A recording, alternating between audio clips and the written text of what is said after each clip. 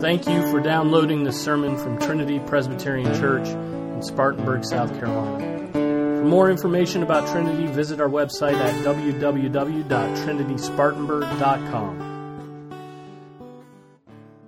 Let's open up to 2 Samuel chapter 6.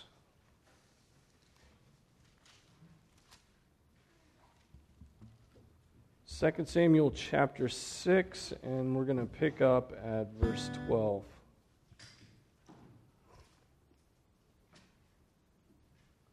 This is the word of the Lord, it is eternally true. Now it was told King David, saying, The Lord has blessed the house of Obed-Edom, and all that belongs to him on account of the ark of God. David went and brought up the ark of God from the house of Obed-Edom into the city of David with gladness. And so it was that when the bearers of the ark of the Lord had gone 6 paces, he sacrificed an ox and a fatling. And David was dancing before the Lord with all his might, and David was wearing a linen ephod. So David and all the house of Israel were bringing up the ark of the Lord with shouting and the sound of the trumpet. Then it happened as the ark of the Lord came into the city of David that Michal, the daughter of Saul, looked out of the window and saw King David leaping and dancing before the Lord, and she despised him in her heart. So they brought in the ark of the Lord and set it in its place inside the tent which David had pitched for it, and David offered burnt offerings and peace offerings before the Lord. When David had finished offering the burnt offering and the peace offering, he blessed the people in the name of the Lord of hosts. Further, he distributed to all the people, to all the multitude of Israel, both to men and women, a cake of bread, and one of dates and one of raisins to each one. Then all the people departed, each to his house. But when David returned to bless his household, Michal, the daughter of Saul, came out to meet David and said, How the king of Israel distinguished himself today. He uncovered himself today in the eyes of his servants' maids, as one of the foolish ones shamelessly uncovers himself. So David said to Michal, It was before the Lord who chose me above your father and above all his house, to appoint me ruler over the people of the Lord, over Israel. Therefore I will celebrate before the Lord. I will be more lightly esteemed than this, and will be humble in my own eyes, but with the maids of whom you have spoken, with them I will be distinguished. Michal, the daughter of Saul, had no child to the day of her death. This is the word of the Lord. You may be seated. All right, so a little bit of review to get us back settled into the place where we were in 2 Samuel. King David is ruling over all of Israel, right? All the tribes have come under his care. He is bringing order to his kingdom. He is militarily and liturgically and as far as worship, trying to bring order to Israel and to their and also politically to bring order. So he's trying to restore order that's been lost. You remember Uzzah.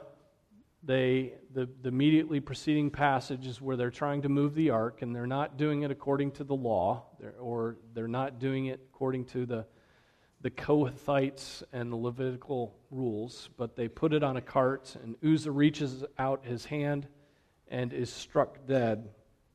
And you remember what it says about David. David was afraid of the Lord that day. He was afraid of the Lord that day. There's a sense in which he seems to have responded in anger. He is unwilling then to move the ark to Jerusalem. And so they drop it at some guy's house. They drop it at the house of Obed-Edom. There's some question about who Obed-Edom is. Some say that he's a Philistine or a Gentile. But there's an Obed-Edom that keeps popping up in other places later on. And so I think he was he was a Jew, and he had a house that was close to where they were, and they dropped the ark off at his house. Now, why would Obed-Edom let the ark come to his house? Given what had just happened with Uzzah, which he would probably have heard about, why would he allow it to come to his house? Well, let's dig into the details a little bit more. And the parallel passage here, we can go to 1 Chronicles 13. And 1 Chronicles 13 says, "So David did not take the ark with him to the city of David, but took it aside." This is verse 13 of chapter 13. "But took it aside to the house of Obed-Edom the Gittite. Thus the ark of God remained with the family of Obed-Edom in his house 3 months." Okay, so it's there for 3 months, which is, 12, 13 Sabbaths, sitting in his house. And we find out that the Lord blessed the family of Obed-Edom with all that he had. Right? So every part of the household of Obed-Edom receives blessing when the ark is there. In 1 Chronicles 15, a few chapters forward in 18, we read this, or 17. "So the Levites appointed Haman, the son of Joel, from his relatives, Asaph, the son of Berechiah, and from the sons of Merari, their relatives, Ethan, the son of Cushiah, and with them their relatives of the second rank, Zechariah, Ben, Jaziel, Shemiramoth, Jeiel, Uni, Eliab, Benaiah, Maaseiah, Mattathiah, Eliphalehu, Micniah, Obed-Edom, and Jael, the gatekeepers." So it seems that he was, if this is the Obed-Edom of earlier, it seems that he was serving as a Levite, and he was also a gatekeeper. And in verse 21 of this same chapter, we find out that he plays the lyre. And then in verse 24, it reiterates the fact that he's a gatekeeper in the house of the Lord. 1 Chronicles 16, 37 to 38, we read this about worship before the ark. "So he left Asaph and his relatives there before the ark of the covenant of the Lord to minister before the ark continually as every day's work required. And Obed-Edom with his 68 relatives. Obed-Edom, also the son of Jeduthun, and Hosah as gatekeepers." So it seems that all of Obed-Edom's family is involved in this service as Levites. 68 relatives that are serving with him. And then 1 Chronicles 26, 4 through 8, "Obed-Edom had sons, Shemaiah the firstborn, Jehozabad the second, Joah the third, Sakar the fourth, Nathanael the fifth, Amiel the sixth, Issachar the seventh, and Pulathai the third. God had indeed blessed him. Also to his son Shemaiah sons were born, who ruled over the house of their father, for they were mighty men of valor." So you see that you see the blessings of Obed-Edom working out in sons being born to him, but not just those sons being born to him, and they were mighty men of valor, it said. His sons served the Lord. And so you have to think that as they became gatekeepers, mighty men of the Lord, these are the blessings of God being worked out upon Obed-Edom, his servant. So back to that question, why would Obed-Edom let the ark come to his house?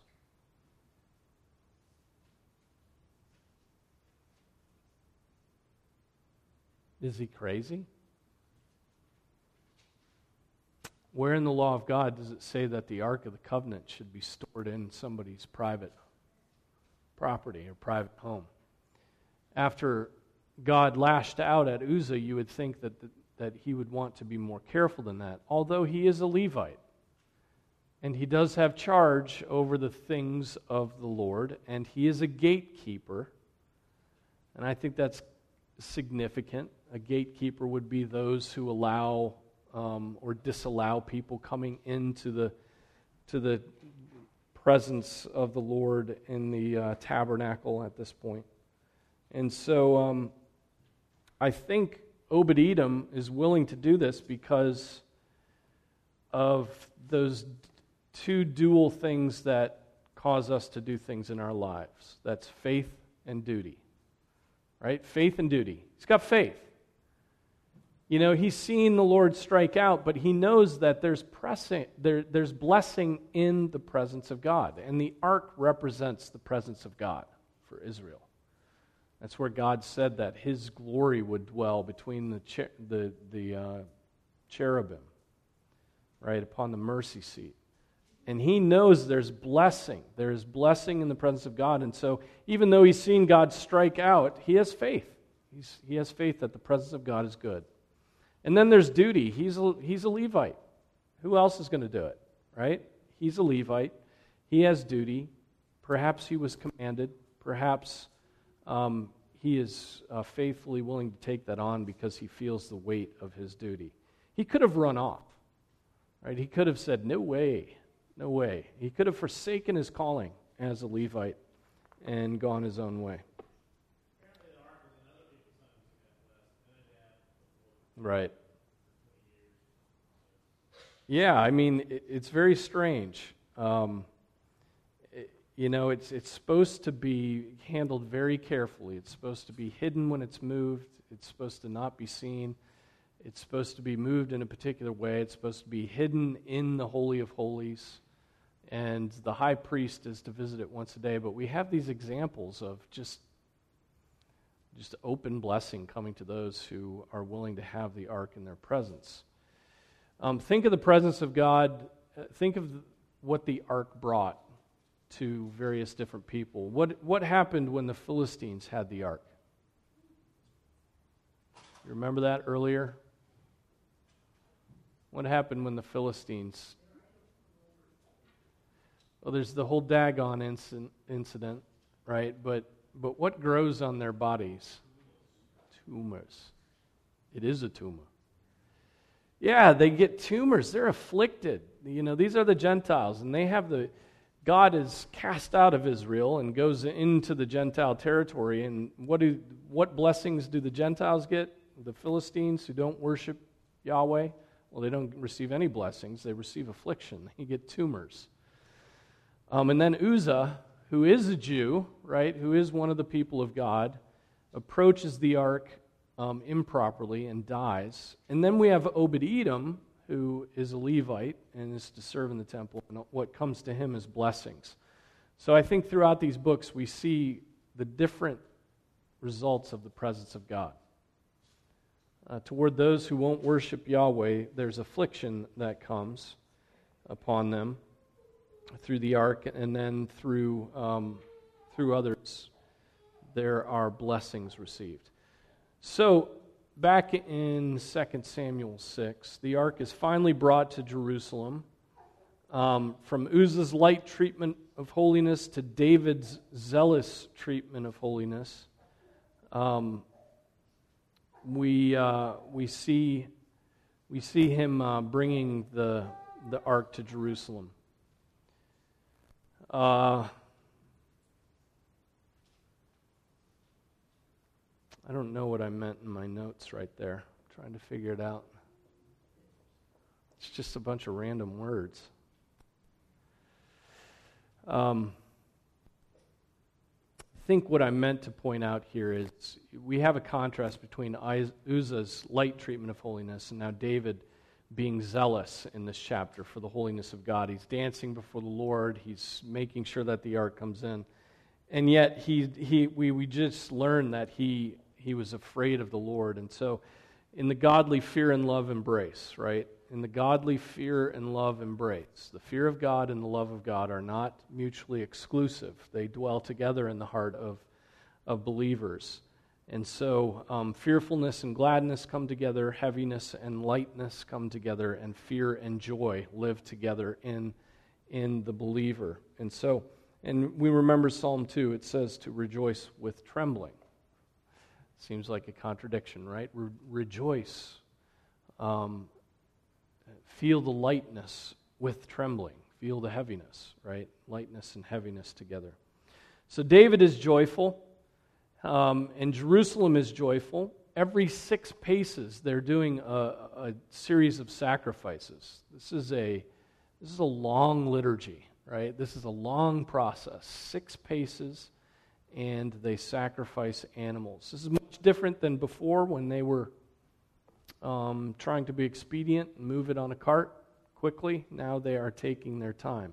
And what is David doing? He's dancing. he's dancing. Verse 14, and David was dancing. What are the next three words? Nope. It's in your Bibles. Nope. Before the Lord. David was, is that what you said? That's good. We'll accept that. We'll give you credit, and you get the assist. Okay? David is dancing before the Lord. That's key here. And that's exactly what he says to Michal, who's accusing him of dancing before the girls. Right? That's exactly what David goes and says to Michal, his bitter wife, later. So David is dancing before the Lord, and now it says, with all his might, with strength. He is his... what do you think it means that David is dancing before the Lord with all his might? You know, is he just... he's not flossing. Right? That's just the arms, right? He is moving.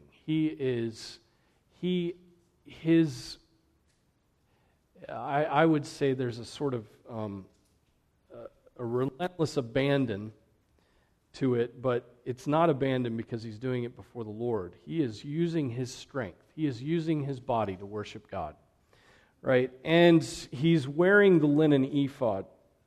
And now the linen ephod was a priestly garment.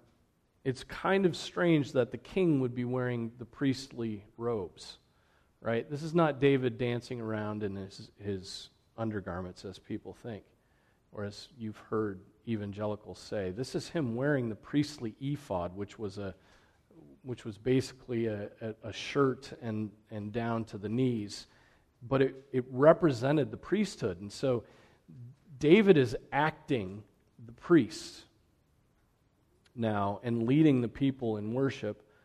All of the house of Israel participated.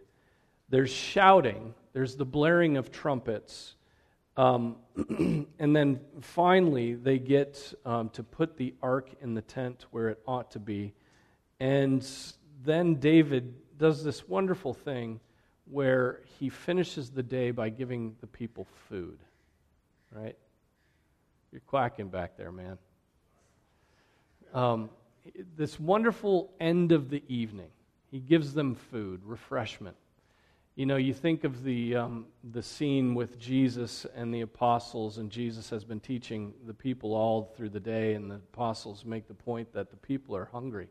Send them to get some food, and Jesus says, no, you give them some food. And that's when he breaks the loaves and the fish and gives them food to eat. Here's David acting the part of Jesus and giving the people nourishment. And I think that's it's something to keep in mind. There's power in food. There's power in eating together. That's why we as men get together and eat. That's why we invite people over to our homes to eat, right? That's why there's great blessing that comes with eating. I mean, we could go through all of Scripture and come up with a long list of examples of eating together and it being significant.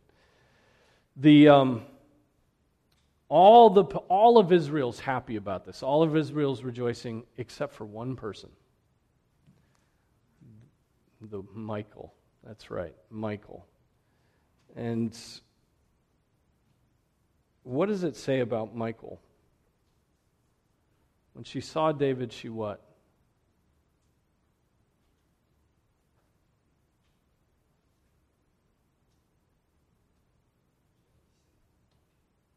She was jealous? Not quite. She hated him. She despised him in her heart. She despised him in her heart. She has disdain for him. She calls out his motives, right? You did this before the women, right? So she's examining him and she's determining what his motives are, and then David corrects her, no, my motives were not that. My motives were this. And she has two accusations. One, that what he did was undignified for the king.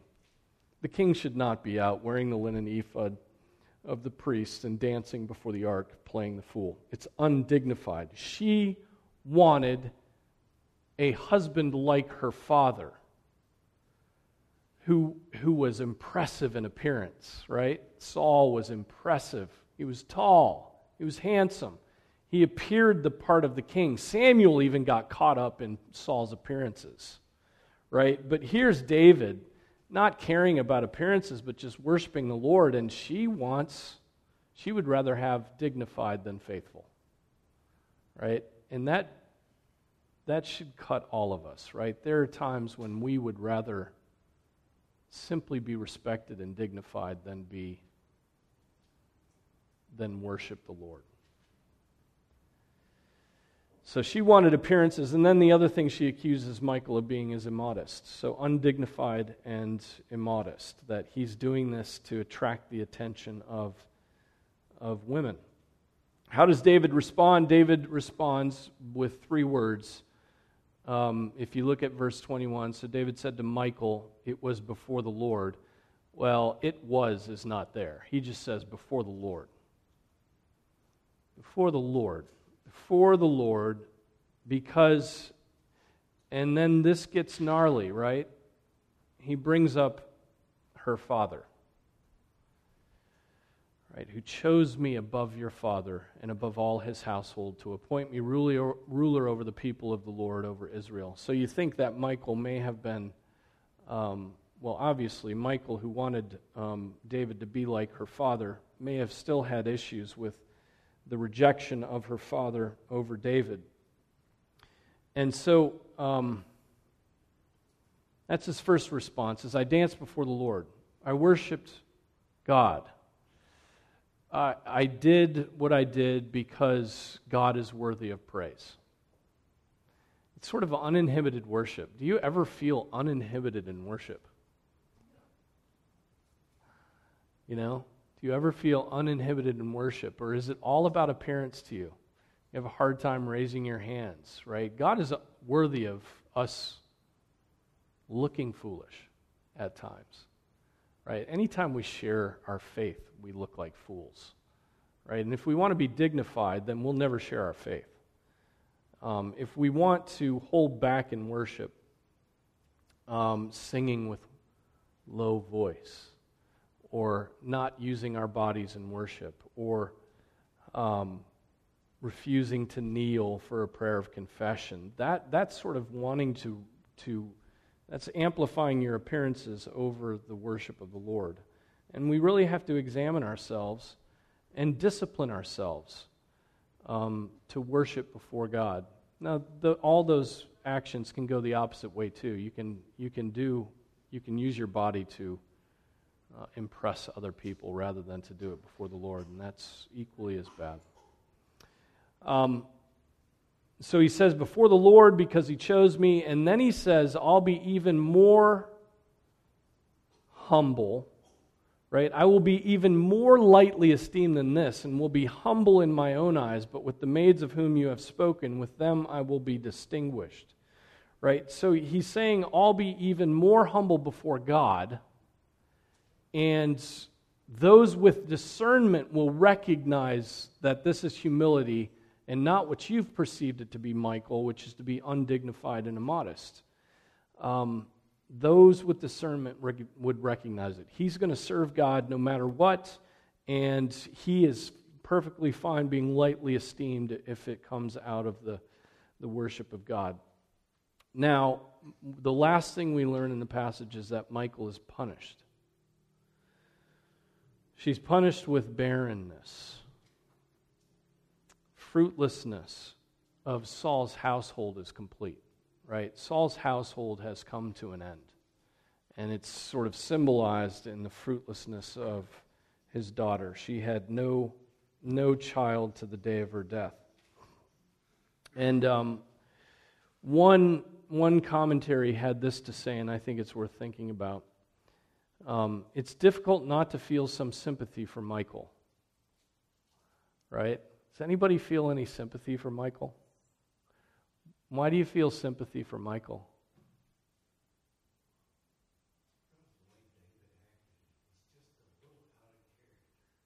Perhaps, yeah. I mean, it was unique. It was different. It's not what it was to be expected of the king, but it gets praise. Why else?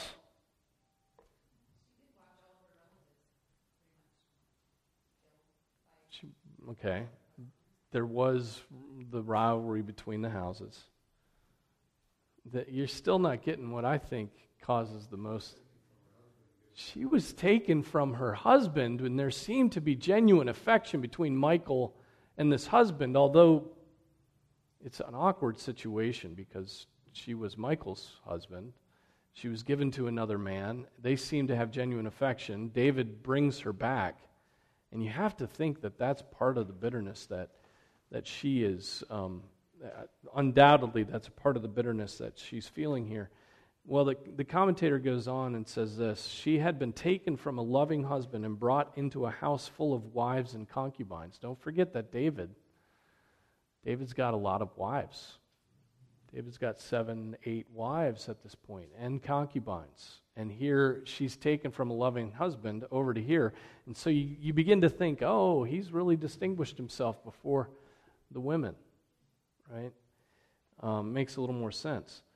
And then it says, her bitterness was understandable, and while David was sincere in dancing before the Lord, Michal's charge that he was more interested in the young women was prescient. What does the word prescient mean? Does anybody know? It foretold what was coming in the future, right? What comes shortly after this? David is on his roof and he sees a woman bathing, and out of lust for her ends up killing her husband and taking her. And so the sting of Michal here is prescient. It's not prophetic, but it's just she seems to have known something about David's character and David's sin. All right, so what applications can we draw out of this passage? A few things. Dale Ralph Davis, in his sermons, said this: in our churches there are any number of folks who are very concerned with services and externals and procedures and mechanics and meetings and decency and order, but who really can't understand anything of the joy of the Lord. Right? There are people in our churches that are all about, we got to get these things in a row, and our theology has to be this, and they don't seem to worship God. They worship order, concepts, but not the living God. And here's David as an example. Yes, he's bringing order to his, and he's probably commanding all kinds of orderly process, but he's also dancing before the ark of the Lord, dancing, worshiping. He had a vital relationship with God Almighty. Do we give all our lukewarmth to Christ and our exuberance to the world, right? What excites you? What got David going was the ark of the Lord and the worship of the Lord, and it seems that at times we're more lukewarm toward the Lord and burn hot for the things of the world, and that shouldn't be. Does the presence of God move you to worship?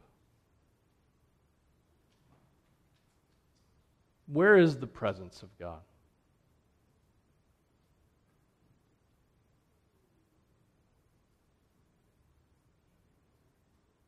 Well, God doesn't dwell in temples made with hands, right? And He dwells everywhere. And are you ever overcome by the presence of God? I remember younger, when I first came to faith and went to Colorado for a summer, it was my delight to go find a rock on the side of a mountain and worship God. I just sit there and think about God. Read Scripture, meditate on Him, think about that. Think about the fact that He made all these things. Pray. That happens less often now than it used to. I mean, I had no responsibilities then. I was a single young man with no responsibilities, and so somehow I got to figure out how to worship while I'm disciplining children, and how to worship, while I'm loving my wife, and all these other things, and caring for a church, and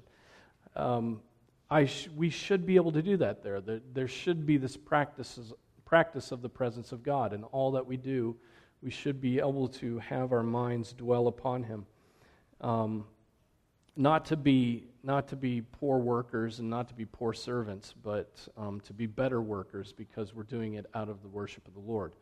Do you think about God? I mean, that seems like a stupid question to ask Christians, but I know how long I can go without thinking about God. Right?